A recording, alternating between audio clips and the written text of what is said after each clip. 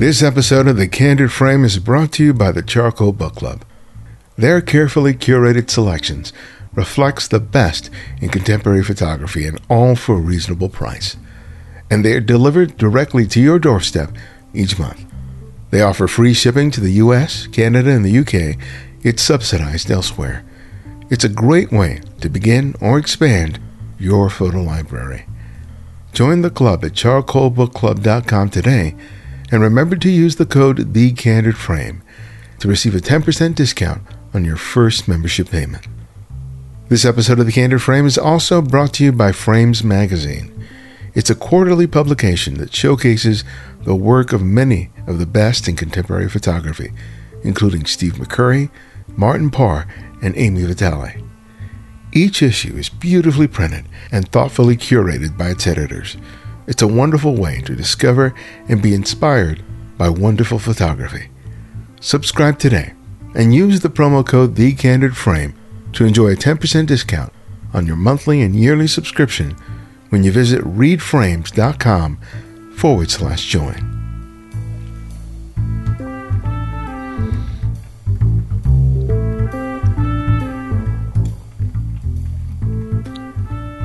As part of any culture, there are a lot of ideas that we accept as members of that community. If it's a concept that has been held for several generations, we fall in line in order to be accepted by that community. Any difficulty had in adhering to those social norms is usually attributed or faulted to the individual. They're not working hard enough, or not committed enough, or lack some attribute, be it intelligence or willpower, or even skin color and ethnicity. It's a failing of the person, and not a possible flaw in the cultural norms we're called to accept and embrace. Art and their creators push against such blind acceptance. It's not just about being a contrarian for contrarian's sake, but rather a search for some inner truth that's often universally shared. Rollence Patugan's life and work is about that search, as much as it is an exploration of identity and race. His varied roles as a photographer, an actor, and an educator are rooted not only in the desire to understand his place in the world, but to share and inspire others to make the most of what they have and who they are. This is Ibarian X, and welcome back to The Candid Frame. Well, thanks for doing this, man. Especially on a Friday. Oh, yeah. Well, thank you. I really appreciate it. It's an honor to be here. It's an honor to be invited, considering the guests that you've had. So thank you very much. Oh, my pleasure, man. Yeah.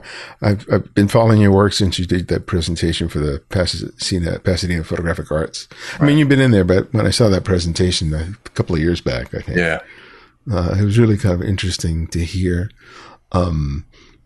another photographer who had a similar story to mine in terms of being of immigrant parents, growing up in LA, issues of identity growing up and trying to fit in, and then, going and creating different careers or personas, both to sort of like find your spot in the world, but also in order to figure out who the hell you are at the same time. Right. It's sort of this duality or dual identity or multiple identity, multiple personality, whatever you want to call it. At least for me growing up was trying to exactly, like you said, it's sort of finding out where you fit in, and some parts of it were not, it seemed foreign, I guess is the best word for a lot of people. And your culture and yeah, just finding your place, was sort of kind of one of the drivers of I guess where I ended up, or how I ended up approaching these projects of mine. But yeah, I think that has been a driving force for a lot of things that I've done artistically anyways. It's that sort of being that other person in the room. And what is that like to grow up that way for a lot of your life, even if it is in Los Angeles, right? In a diverse, right? What is that about in a supposedly diverse city?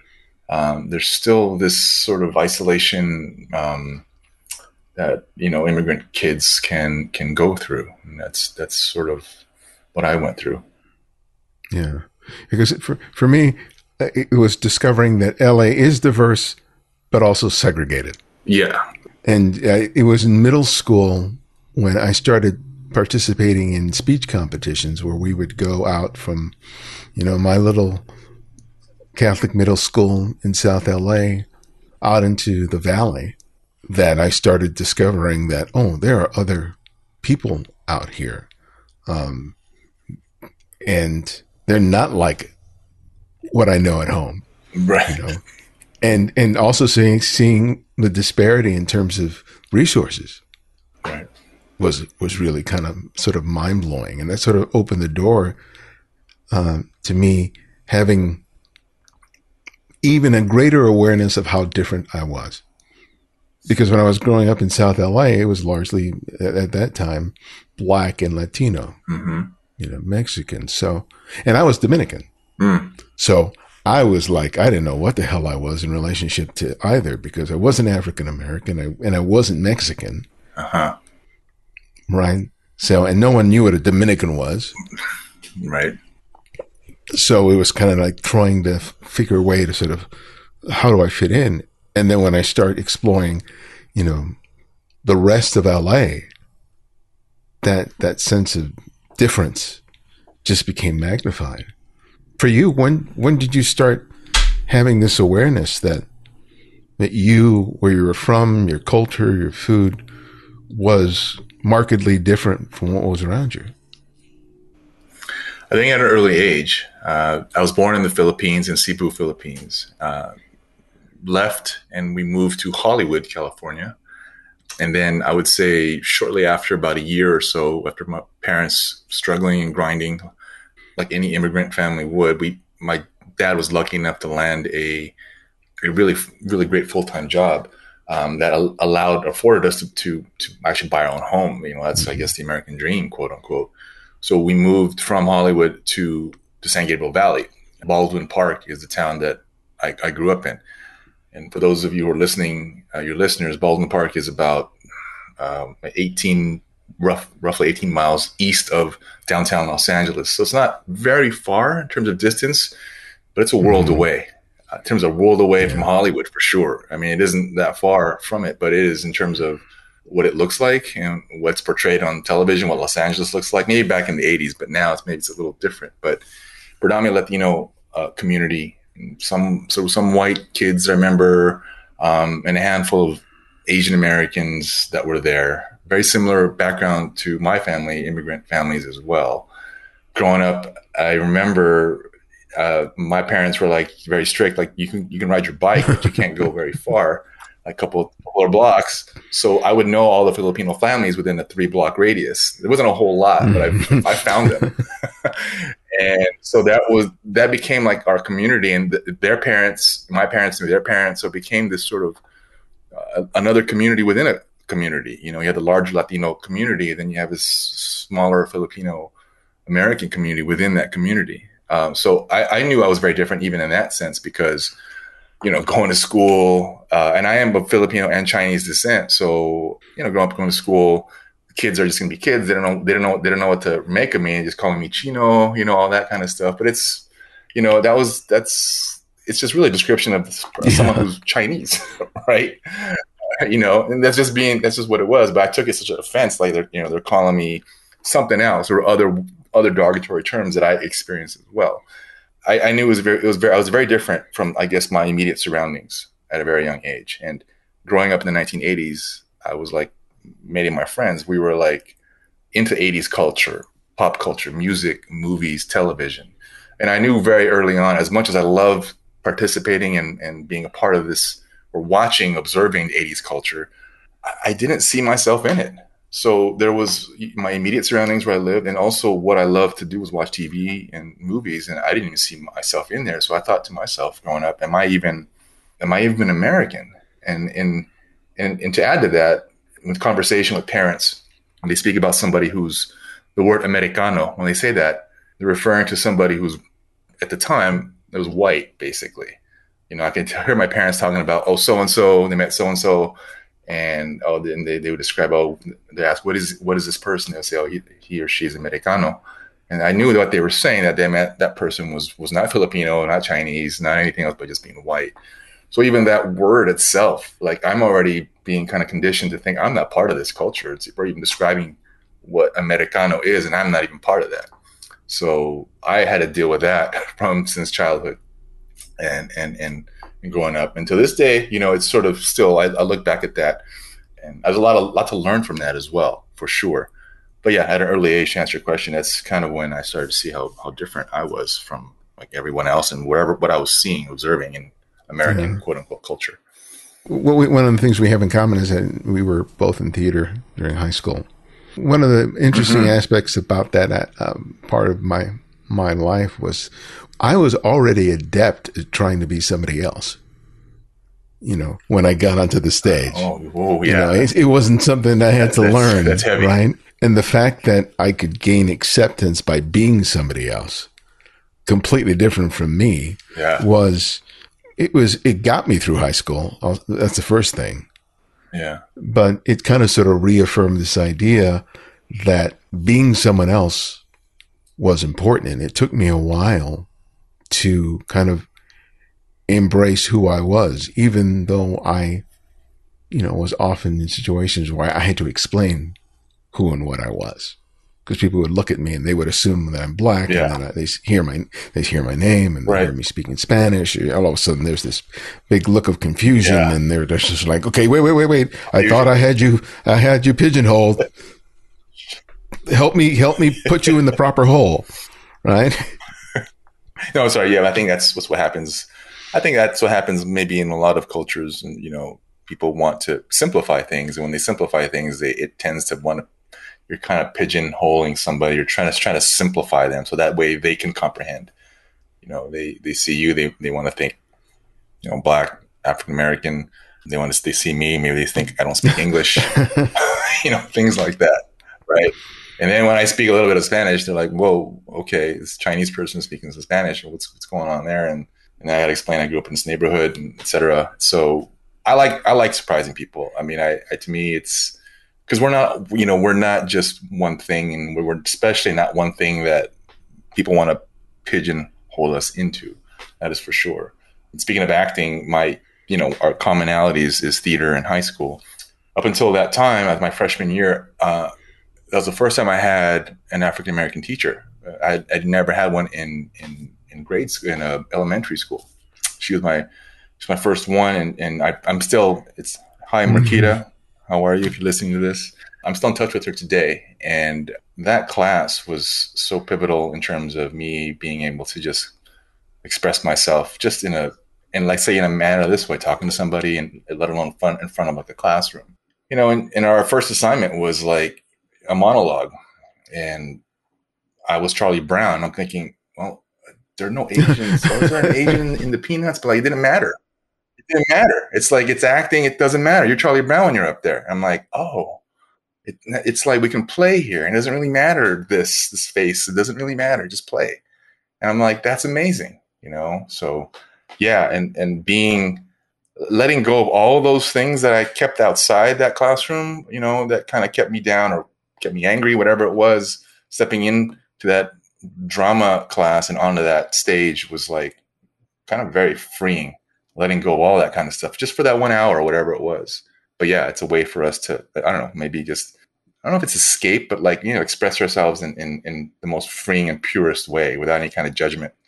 I think a lot about when I consider, the work of others who deal with issues of identity and race and culture and all those things. And I always think about how I relate to it. And I think one of the things that impresses me about people whose work sort of explores that area is that they're willing to and able to sort of go deep with it. And it's, for me, it's I admire that because it's been sort of a difficult thing for me to fully to really come to terms with, right? Because my relationship with my Dominican culture is kind of isolated. I have some relatives here, and there are Dominicans in Los Angeles, but there's no central community like there is in New York, for example. Yeah. You know, where you walk out into the street and there's merengue playing and you hear and you smell tostones and all this, you know, it's right there in your face. And so when I think about what I want to say about what it is to be first generation Dominican in Los Angeles, I sometimes am at a loss in terms of how can I do that in the work beyond simply saying, you know, I'm different, right? Because everyone, regardless of what their race, they can say that. But I think I really would like to hear about your journey in terms of how you started finding ways to be able to express your own story in your images. I think for me, it was a simple thing. Going back to my love of 80s culture, I watched a lot of TV, maybe a little too much, as my parents would say. Watching, I think that my favorite sort of form of entertainment at that age was like the sitcom, Family Ties, right? You got Married with Children. Every time, if I didn't see reflection of myself in those shows, I love those shows. But if and when I saw a reflection of myself in anything that was sort of like pop culture, it was sort of like in a negative light, where either the foreigner or were like a caricature. And it seemed to be on the boundaries on the outsider, as an outsider of this American sort of ideal. We weren't part of that conversation.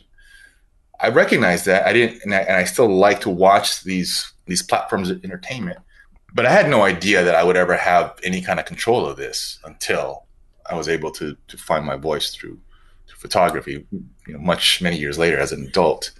But I think it's always been in my mind that why can't there be like Alex P. Keaton's best friend be Asian or Latino in that Family Ties? Why not? That was my reality. You know, that's how I grew up. You know, one of my best friends, Salvadoran American, Steve Grande, if you're listening, you know, I mean, that was my reality. It was like, I want to say like, you know, a new version of the Little Rascals. It would just be everyone in my neighborhood, just everyone was just from a different ethnic background. I have this picture, I think I put it up on one of my websites. I was in kindergarten. They were celebrating my birthday. There was a birthday cake and all the kids were standing around me. And I mean, this was like maybe the mid to late 70s. All the kids were just white, brown, black, you know, yellows, everything, you know, at that age. And so I've experienced that since a very young age, yet there's a disconnect when I would see that in what we see in popular culture in here in this country. And so I had to try to figure out a way to make that work for me, especially as I started to get into photography. And it was so simple. Why not put somebody that looks like me or someone who I grew up with as my subject matter? To me, it was like, why not? That in itself was already kind of a statement, like for seeing somebody of color already in there.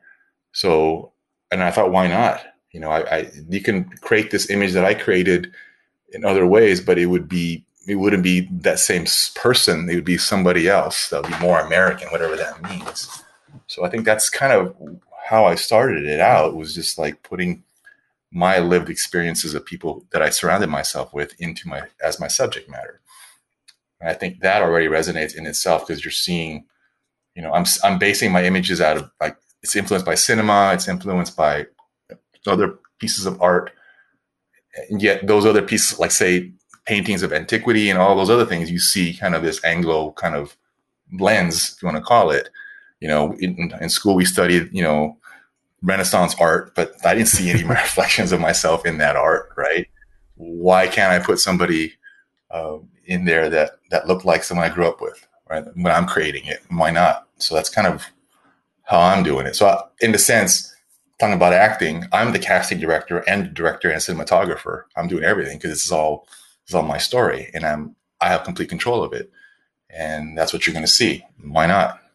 What were You have several of your projects up on your site. Which one was one of the earlier ones that sort of represents you exploring these ideas? I think it goes back to photography school. There's a series called Women, where it's all black and white, all shot in medium format Hasselblad camera that I used at the time, and I was combining like kind of like playing around with gender roles. I was getting female friends and asking them, can you come in as a archetype? I'm going to give you some sort of character. And a lot of them were my acquaintances from acting, so they could easily emote and create some sort of character based on my direction. I chose people from people who I knew, and I surrounded myself with diverse people, and they became my subjects. And I thought that was really cool, to see them do this concept, but yet, Black, Filipino, white, Puerto Rican, everybody participating in it, because I chose them and they were just my friends. It wasn't like a casting call specifically looking for people of color, although that's fine too. Why not? Why don't you do that? If you don't have that in your roster, why don't you seek them out? But I already had acquaintances and they were my subject matter. So I started experimenting with that. I'm like, yeah, I need subjects, and why not just choose people who I know? And that was already there. So to me, it's very much a real thing. And I think eventually, after years later, I was doing We the People, that series where I have, this is 2016 with a very, divisive year. I got inspired to create it because we were going through so much of division at that time. That was the trailer, right? 2016 trailer to 2020 and all of that. But I didn't think it was going to get any worse than that. But oh boy!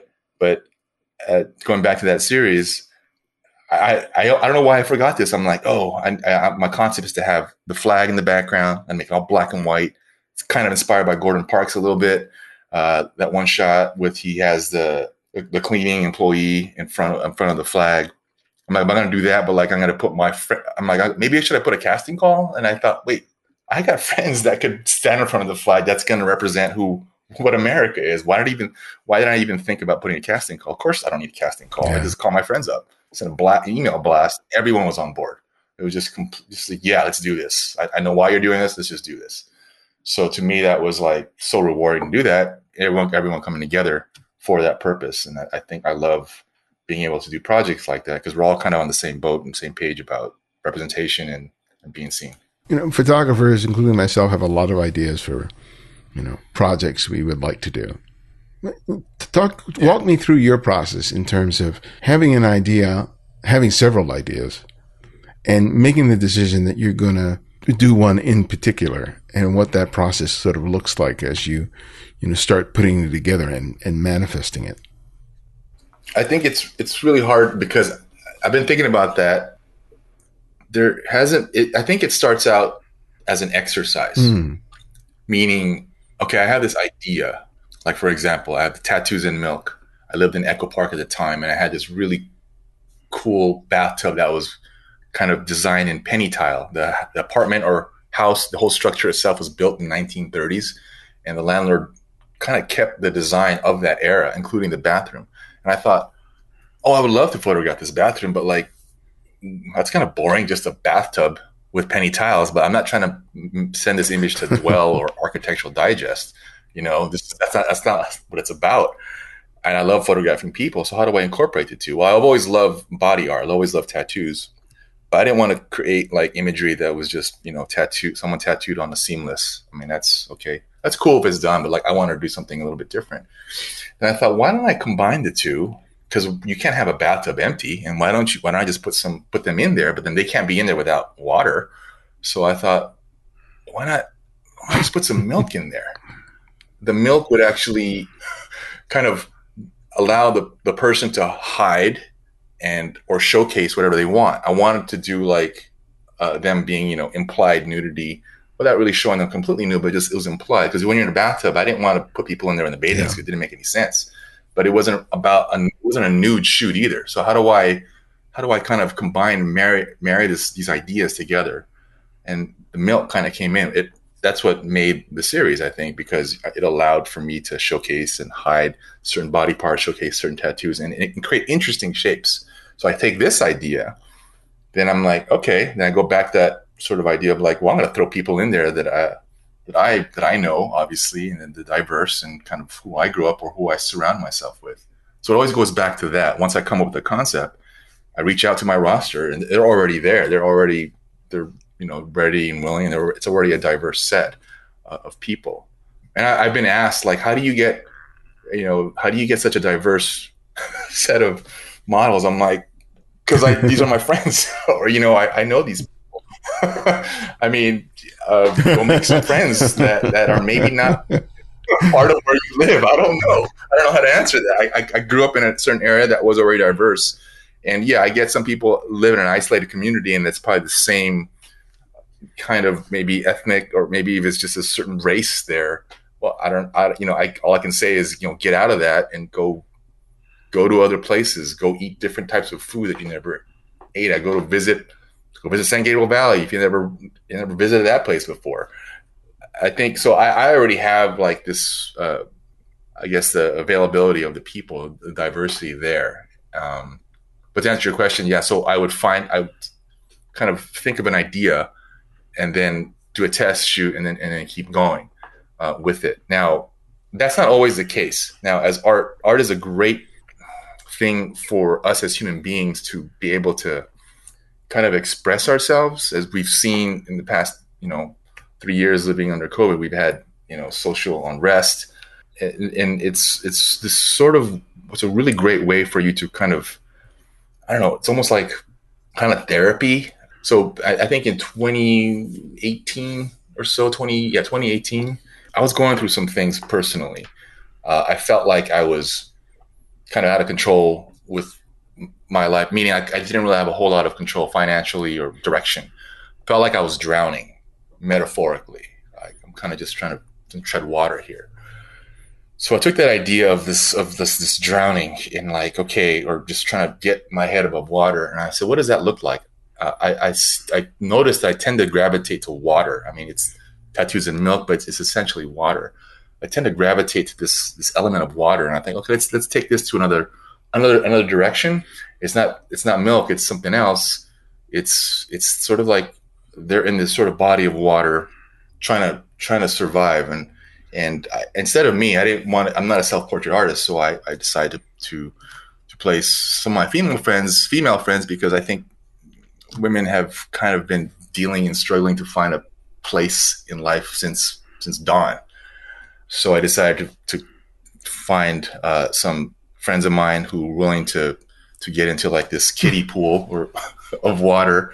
I would dress it up as if it looked like it was a pond, and that became the Pond series. And what I was going through is, this is all like in hindsight, I didn't realize that was my therapy. At the time, I was like, I don't know why I have to do this, but I got to do this. I have to create this image as if someone is sort of like kind of drowning or almost trying to survive. I didn't know that was me actually at the time, even until later on, when one of my friends looked at the work at a show, and they said, this is what you were going through.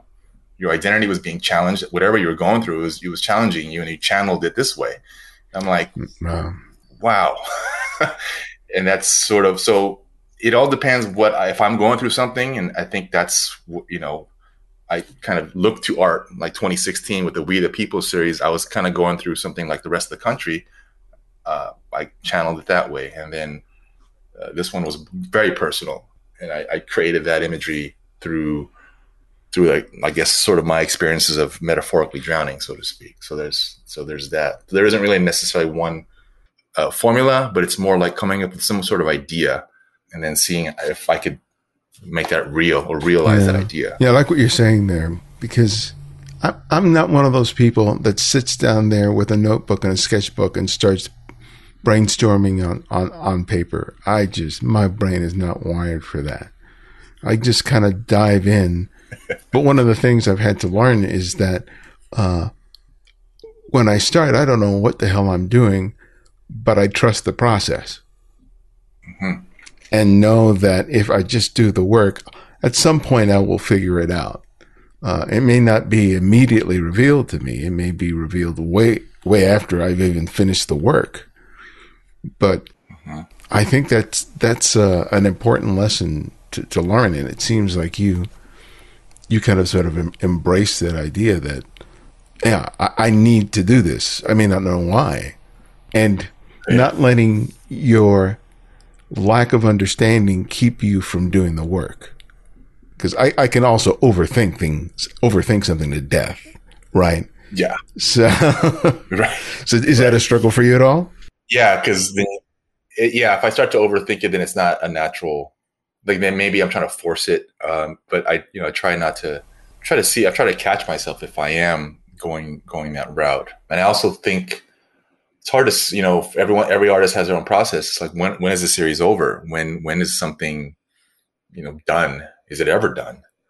Right. And it's sort of like, I got to sort of feel that, I suppose. Have I said what I wanted to say in these set of images? Is there anything else I need to say or say it in a different way within this body of work?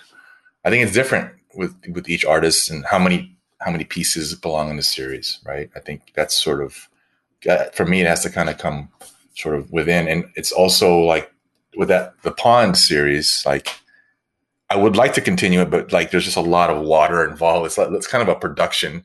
And, at the time I'm borrowing someone's backyard. Hi, Laura. Thanks for letting me borrow your backyard. It's a lot of water. And, but for me aside from that, I'd have to get in that mind space. I'm not necessarily drowning right now either. I could certainly create these things again, and do it in similar fashion. But do I want to go there? I don't know.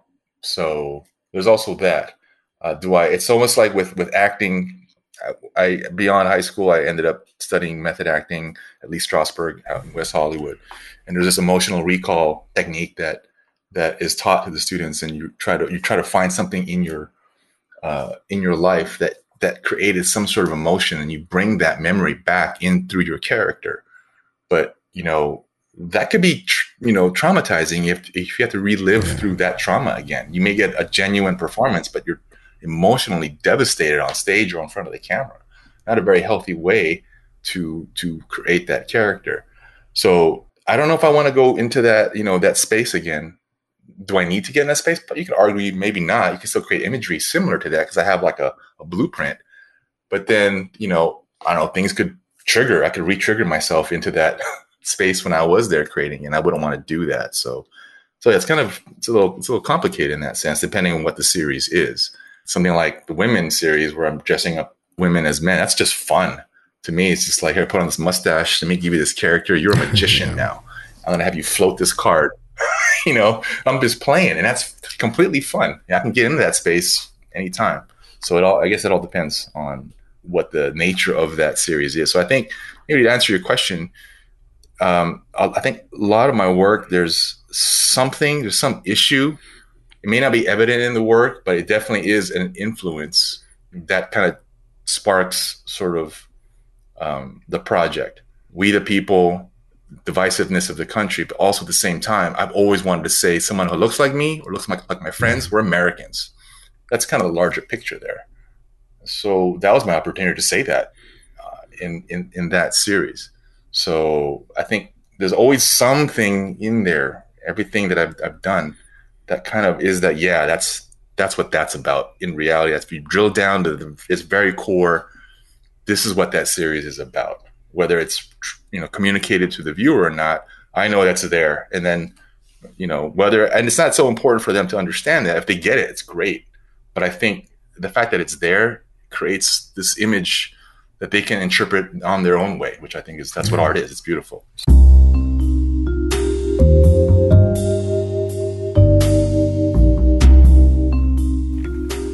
To get a taste of the kinds of books you could look forward to with your membership to the Charcoal Book Club, I recommend going directly to their site and look at what they've offered in the past.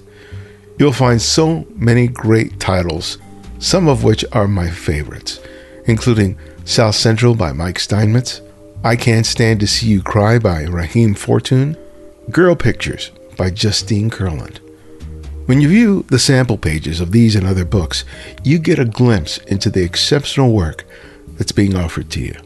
Many of these titles are already sold out, and so I'm so glad that I didn't miss out on adding these monographs to my own library. They provide me so much pleasure and inspiration, and it's something I look forward to each month. With your membership, you receive a quality monograph. The books reflect a diversity of genres, photographers, and styles that you will enjoy, even if you're not a practicer of that particular genre of photography. And if you don't like that month's release, you can choose an alternative book of equal value in their catalog. They offer free shipping to the US, Canada, and the UK. It's subsidized elsewhere. Sign up today and make sure to use the promo code TheCandidFrame at checkout to enjoy 10% off your first membership payment. Another great way to enjoy a regular dose of inspiration is a subscription to Frames Magazine, a publication dedicated to showcasing great photography on print. Published quarterly, the magazine is printed on high-quality paper and reminds me of the great photo magazines of the 60s and 70s. Your membership includes Frames Digital Companion, a monthly PDF publication. You'll also enjoy engaging with Frames Magazine's Artist in Residence series, which features a new photographer each month who will share their process and advice via video, audio, and written content. Enjoy what they have to offer by subscribing today and use the promo code TheCandidFrame to enjoy a 10% discount on your monthly and yearly subscription when you visit readframes.com/join. And please remember that we are always in need of your financial support. Though the show is free, it takes a lot of time and effort to produce each episode, and your contributions help us to make it all happen. You can contribute $5, $10, $20 or more a month by visiting patreon.com/TheCandidFrame. Though we'd love for you to be a longtime supporter, your commitment for even 3 to 6 months would be helpful. Please consider doing it today. Thank you so much for your support.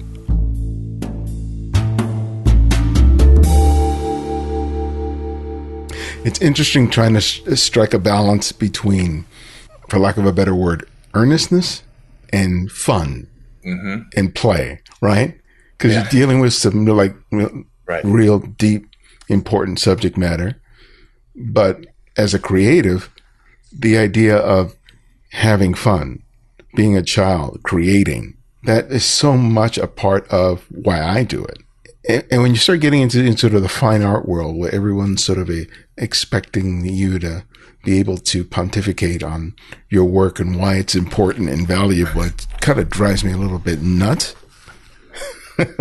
But, you're navigating those waters. So in that, how do you make sense of all that? I think you hit it. It's sort of like, you're right, this pontification of something. And I think I'm going to keep it real. It's like, if you really want to ask me why I do things, it's because I don't see myself or the friends I grew up with in art, period. Right? I don't see enough of representation in there, period. What am I going to do about that? Well, I got some power to do that through my voice. I can do it that way. I'm not a casting director in the sense of TV and film, but I can certainly cast my own sort of stories in a still or in a series. So when it comes down to it, it's really about that for me, representation that I never really saw. And that's basically the essence, I would say, a little bit of almost everything that I've done. There's always that. And and so now I'm talking about like now, another series I did where I went to Denmark, and I was visiting a friend for the first time there, who's Danish, but lived in New York for quite some time. But I met him in like Costa Rica, a whole other story. But I visited him there for the first time. Hey, too, if you were listening to this, I said, hey, I'm gonna visit you. I know you've been to LA many times, and it's my turn to go see you where you're from. And I jokingly said, hey, will I be the only Asian in all of Denmark or Scandinavia, for that matter, when I'm there in summer? And he responds with all these Facebook links of his friends that were all Asian living in Denmark. And I'm like, what the hell is going on in Denmark? Why are there so many Asians? Why do you know so many Asians in Denmark? I thought Denmark was like just Wonder Bread, basically. Gonna look pretty homogenous, right? It turns out all the friends that he sent me links to were also Korean ethnically, but culturally they were Danish. They were also adopted Koreans. They were adopted at infancy from Korea. And I thought, what is this about? And I said, do you think there's a story here? Is it just something can I meet them and take their picture and interview them? It's like, yeah, sure, why not? So 2015, I did that for 4 people. 2017, I returned and it's like 30 interviews and photo essays, talking to them. And I knew this going in. I knew that we were going to have a common ground of feeling like an outsider in the country that we grew up in. And that's the commonality, right? That's what it was. I knew that was going to happen, even though I didn't meet the first one until I got there. But I knew my questions were going to be. So, did you feel like less Danish growing up? Because all the questions I would ask of people here growing up as Asian Americans, same questions, and yeah, the answers were we had a shared experience. It just was on the other side of the world. Of feeling that isolation and being the other person in the room. And I thought, wow, like this is a thing that we experience as human beings, just trying to find our place where we live even. So that, again, going back to like why I do things, it all kind of comes back to that, my childhood of like not seeing enough of myself and my friends represented out there in the media that we're consuming. Or art that we're consuming. What perspective did that give you, interviewing them, photographing them, that as aware as you were about the dynamic of otherness in this country, being able to talk to somebody else in a different country who was having a similar experience but also very different, what did you learn about your own experience that you had never considered? That I'm not alone in terms of globally feeling this way. And that we all kind of have similar struggles too, even if this is a completely different culture, completely different country, but I wasn't alone in this. And that there's some resilience there with them and as with people of color here in this country who have to deal with the same thing. And I just think that why can't we just gather all these people who have to deal with that, put them in power. I'm turning your podcast into a political podcast now, but I mean, I didn't mean to do that, but I'm like, it's like, I think I wouldn't be having this conversation with you if there was a different kind of casting director in the 80s who were casting these shows, the showrunners, the writers, all that kind of stuff, right? This conversation, I would be talking to you about something else, possibly. Maybe I wouldn't even be an artist. Who knows? Yeah, I think when it comes down to it, I realized that I wasn't alone in this, and I just felt like there's this connection with them. I'm not Korean, I'm not adopted, but yet I have this connection with them. We're kind of going through this sort of similar experiences in 2 different countries altogether. Otherness, that could be anywhere and everywhere. So who have you thought about who you're making your work for? And is that important to you? I think that's a good question. I think I'm making my work for people who are like myself, who want to see more of a reflection of the reality that I lived. It's for them. It's for the kids on my 2-3 radius, block. It's for them. It's for anyone who doesn't feel like they're part of this American sort of conversation. You are certainly part of it.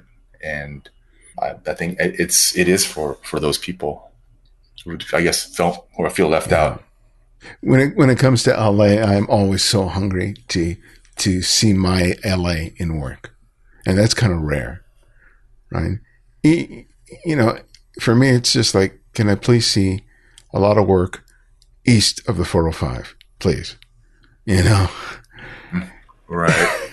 Let's get past the the 10, and let's get into, Yeah. the 5 and the Yeah, 18 and the exactly. 118, and it's just like, Yeah, because I've explored all those areas, just go but eat. they're also, like so many people in LA, I've passed through and I've never been immersed in it, but it's familiar. Right. And when I see work that kind of reflects that, it gets me excited. And that diversity that, that we're talking about in terms of the voices and the images that we see, I think it's really important because, even though I am much older, I can imagine that for someone who's much younger, who's going through exactly the same stuff that we did when we were kids, to be able to see that and see themselves Right. reflected in art can be Yeah, incredibly empowering. for sure. I think, the first time I ever saw a Bruce Lee movie, I realized it wasn't an American film. The one I saw, it wasn't, was it Enter the Dragon? I think that's the one that was the American produced film. But I didn't see that one. That was my first one. My first one was like Fist of Fury or something like that, made in probably Thailand or something like that. Definitely a Hong Kong production. But I was still excited the fact that here was this, Asian guy kicking ass in a film in a medium that I love to watch, which was movies, cinema, and a large screen. Well, I didn't get to see it on a large screen at the time because I think the Bruce Lee films that eventually came out in Hollywood, I think I was not around just yet. I saw it on VHS, but I thought that excited me. Like you said, I was able to see that and a reflection of that. And then I would see the American culture kind of like adopt it and start put it into their storyline in movies, but not necessarily having an Asian person play those characters, but they're just taking the martial arts aspect and putting it in there. But to me, that's exciting just to see that. And thinking about like now, sort of full circle for this actor, Ke Huy Quan, who's like recently nominated for Yeah. best supporting actor. He's won Everything Everywhere All at Once, but also his claim to fame was being the Goonies. And when I saw that film, I thought I didn't want to be an actor at the time. I'm about his age. I thought, wow, that's representative, like kind of like my sort of like childhood. You have all these kids going out on some sort of adventure, and I see him there. I'm like, hey, that's pretty cool. We get to see an Asian kid out there. But then now it's, I don't know how many years later he wasn't able to crack that code into a career until finally now he's happy for him. Things like that get me excited too. It's like it took a while. He's here. Yeah. I'm glad he's still here and he's still kind of on the pavement. But like that to me was like, wow. I thought back then when I was his age, that young age, I thought it was going to be that way. We're going to start seeing more people like ourselves. There's a movie. He was an Indiana Jones film too. So it's like, okay, here we go. But then it never really sort of manifested into anything. It just, there's these nice starts, but there's no Right. follow through with the industry. Yeah, it does get me excited, and I just hope there's more there. And interestingly enough, recently I haven't created a lot of. It's been difficult with the pandemic trying to get back into a groove of creating art through photography. But I want to share that I have returned to the stage in acting, and have a different attitude now to it. It's not about trying to make it a living like I did 20-something years ago, where I thought this has to be it. It has to be my career. It's a different approach now. It's about doing things in, at least my life, that bring me joy. And I realized that I didn't hate acting when I left it, well over a decade ago. I just hated trying to make a living out of it. I still love the art form of it, to be able to express myself and live through a character, whether it's on stage or on film. So I'm kind of finding my way back there. And again, my photography has been influenced with acting and theater, because I know what it's like to be in front of the camera. I know what it's like to be on stage, so I can direct my subjects in a certain way to get something out of them. But here I am, kind of going back to that love of storytelling, using your physical body to tell stories.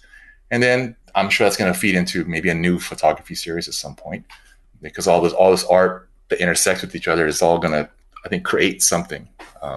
At least with me, that's kind of how it works. So how do you think being creative in a different way, in this case photography, and using your life experiences, your awareness, your history to create photographs, how do you think that's going to make you a different actor? Well, as you know, I've lived a little bit more life since I left the stage, well over a decade. So I think life itself, what I've been through, I can bring that into the roles that I'm doing and the work that I'm doing now. In terms of like photography and story, I don't know if necessarily being a photographer and then now stepping back into the acting, I don't know how that can help me. It can, but I don't want it to help me in a way like, where do I look Yeah, good yeah. in this angle versus under this light? Because I know I could do that. I know what kind of like it, if I had control of the production. Hey, can you use a soft light on me instead of You'd be one of those. I don't want to be one of those, right? Because I know I have the knowledge of that. I'm like, so I don't want it to influence it in that way. So that's sort of like kind of up in the air how that kind of translates back.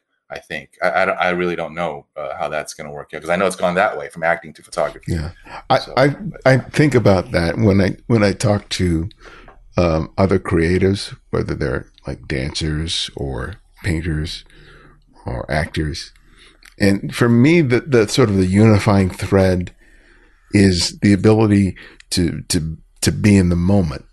There was a fellow, a guy, a YouTuber who was did a video on creating portraits, and he was photographing this woman. And he was talking about this whole process of engaging with her, relaxing her, but also being completely immersed in the moment. And there was just like this instant where she revealed herself in a way that he immediately recognized, and he made the photograph. And it is an amazing portrait. And when I looked at it, it was like, it wasn't just the way she was dressed or the way she was lit. There was a genuineness there that I think is one of the most beautiful things that you can capture in a two-dimensional representation of someone. And it's the best photographers work really hard to be able to get to that place. And I think that musicians and actors really are in pursuit of that genuineness. But I think it could only come as a result of not having an agenda and being completely immersed in the moment.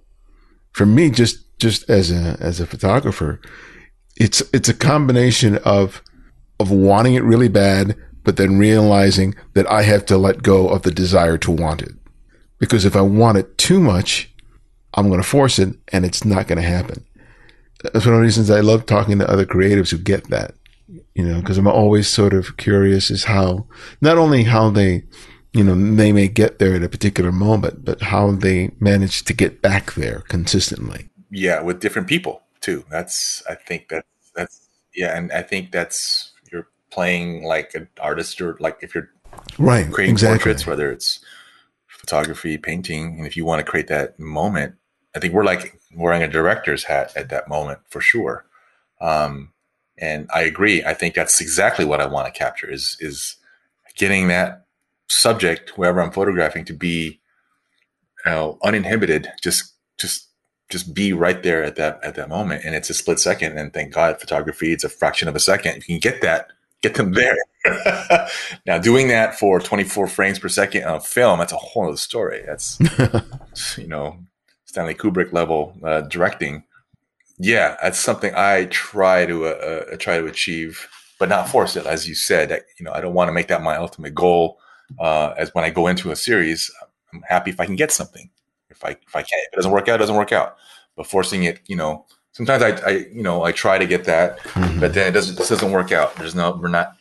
Me and the subject aren't clicking right, or I'm, maybe I was thinking of something else before I showed up at the studio. I'm not really present. They're not present. Who knows, right? All kinds of factors. But if you can get that moment, like you said, it's magic. And I think, I think a lot of us portrait photographers try to achieve that. And there's different ways that you can, I tend to ask questions with my subjects. If I want to just just disarm them a little bit. What did you have for breakfast? Did someone cut you off on the freeway today? Just kind of make them crack a little bit. And right when they crack, that's sort of like they're kind of ready right there. Just getting that moment right there, and see where they go from that point forward. And sometimes a photo shoot can get really quick because they already gave me, what I needed. But sometimes it could be drawn out, and maybe I'm not quite getting what I want, and maybe I'm just forcing it. So, but yeah, Yeah. I agree with you. Getting that moment is that's what I would want for sure. So how do you get prepared when you're going to make a portrait of someone leading up to the moment? Because I think, there's always a fixation of people in terms of where you Right. put the light or the lenses. But for me, it's like it's all the stuff that happens before the person sits down in Exactly. front of you. That's Yes. key. So what is your process in terms of getting to that base? It's exactly what you said. It's creating that environment, the set. It's already lit properly. Everything's properly exposed. You got your composition, but not be so tied and married to it. Be open to changing your composition a little bit because it may look better in a different way. But having all those technical things kind of out of the way and done, that way you're free to really kind of connect with that subject. So that's kind of my process, get that stuff out of the way early before they're even on set. Like, maybe they're on set, they're getting in their wardrobe or whatever makeup. And by the time they step on my set, it's good to go. I'm playing around. There's no more, what's the light measurement here and all that kind of stuff. So yeah, ideally that's the situation. It doesn't always become that way, but ideally that's what it is. So did it take you a while to sort of trust yourself? Um, that's what school is for. Making mistakes in school. Because I say that I might be biased because I'm an educator, but make all your mistakes, be all shy and awkward, get that out of the way in school because it's you're there to learn anyways, right? And I think the first few times you're gonna take pictures of, say, it's portraits, it may be a disaster. It's okay, but just don't give up. I remember. She's gonna love me for bringing her in this conversation. My wife, Christine. I remember she was a subject of mine. She was my girlfriend at the time when I was studying portrait photography. This is back in Santa Monica College.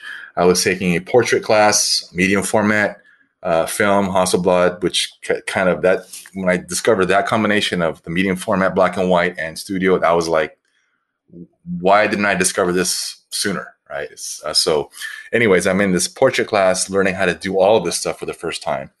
And of course, I'm thinking she's my girlfriend. She's going to be very supportive, understanding. And all I get from her is like, do you know what you're doing? Are we done yet? And the thing is, the studios in Santa Monica College, they're just separated by a curtain. That's not soundproof. So my classmates are like giggling on either side of me. Oh, Like, who are you shooting? That's my girlfriend. That's her girlfriend. So she was like, are we done? Do you know what you're doing? And I'm like, I'm thinking, if you ever work with someone like that, oh, that's going to toughen your skin up easily. Right. And that's someone that was my girlfriend at the time. So long story short, we're married. We're happily married. Going on 13 years of marriage. But that was, so the question is, how do you get to trust yourself? Go through, maybe you should have some tough subjects to begin with, make all your mistakes there. And then once you get that, hopefully that's going to give you some confidence. I'm not saying someone can't rattle me. I'm sure someone can show up and just try and destroy what I'm the vibe of the set. But in the end, we're making pictures here. Just remember that we're not saving lives technically on the spot like EMTs are, paramedics. We're creating art, creating photographs, and keep yourself grounded in that, and hopefully everything else will kind of come into place. Well, my last question that I ask each guest is I ask them to recommend another photographer for our listeners to discover and explore, and it can be anyone, someone you've long admired or someone you've recently discovered. So who would that one photographer be and why? I recently started looking at this photographer, Cara Romero, indigenous fine art photographer. So I've seen some of her work at the Huntington, and she spotlights women in her culture and beautiful portraits, like ethereal looking portraits. And I've been fascinated by the way she paints that light of the women in her culture, or the people in her culture. Probably obvious why I gravitated to that, because that's kind of like what I'm trying to do with, spotlighting people who I kind of grew up and surround myself with, right? And hers is very specific to her Native American community. So I've been really enjoying her work. So yeah, it's Cara Romero. Oh, thank you for that. And glad we finally had a chance to sit down and talk properly. I really enjoyed this. Yeah. About it next. Thank you so much. Muchas gracias. This has been amazing. And thank you again so much for having me.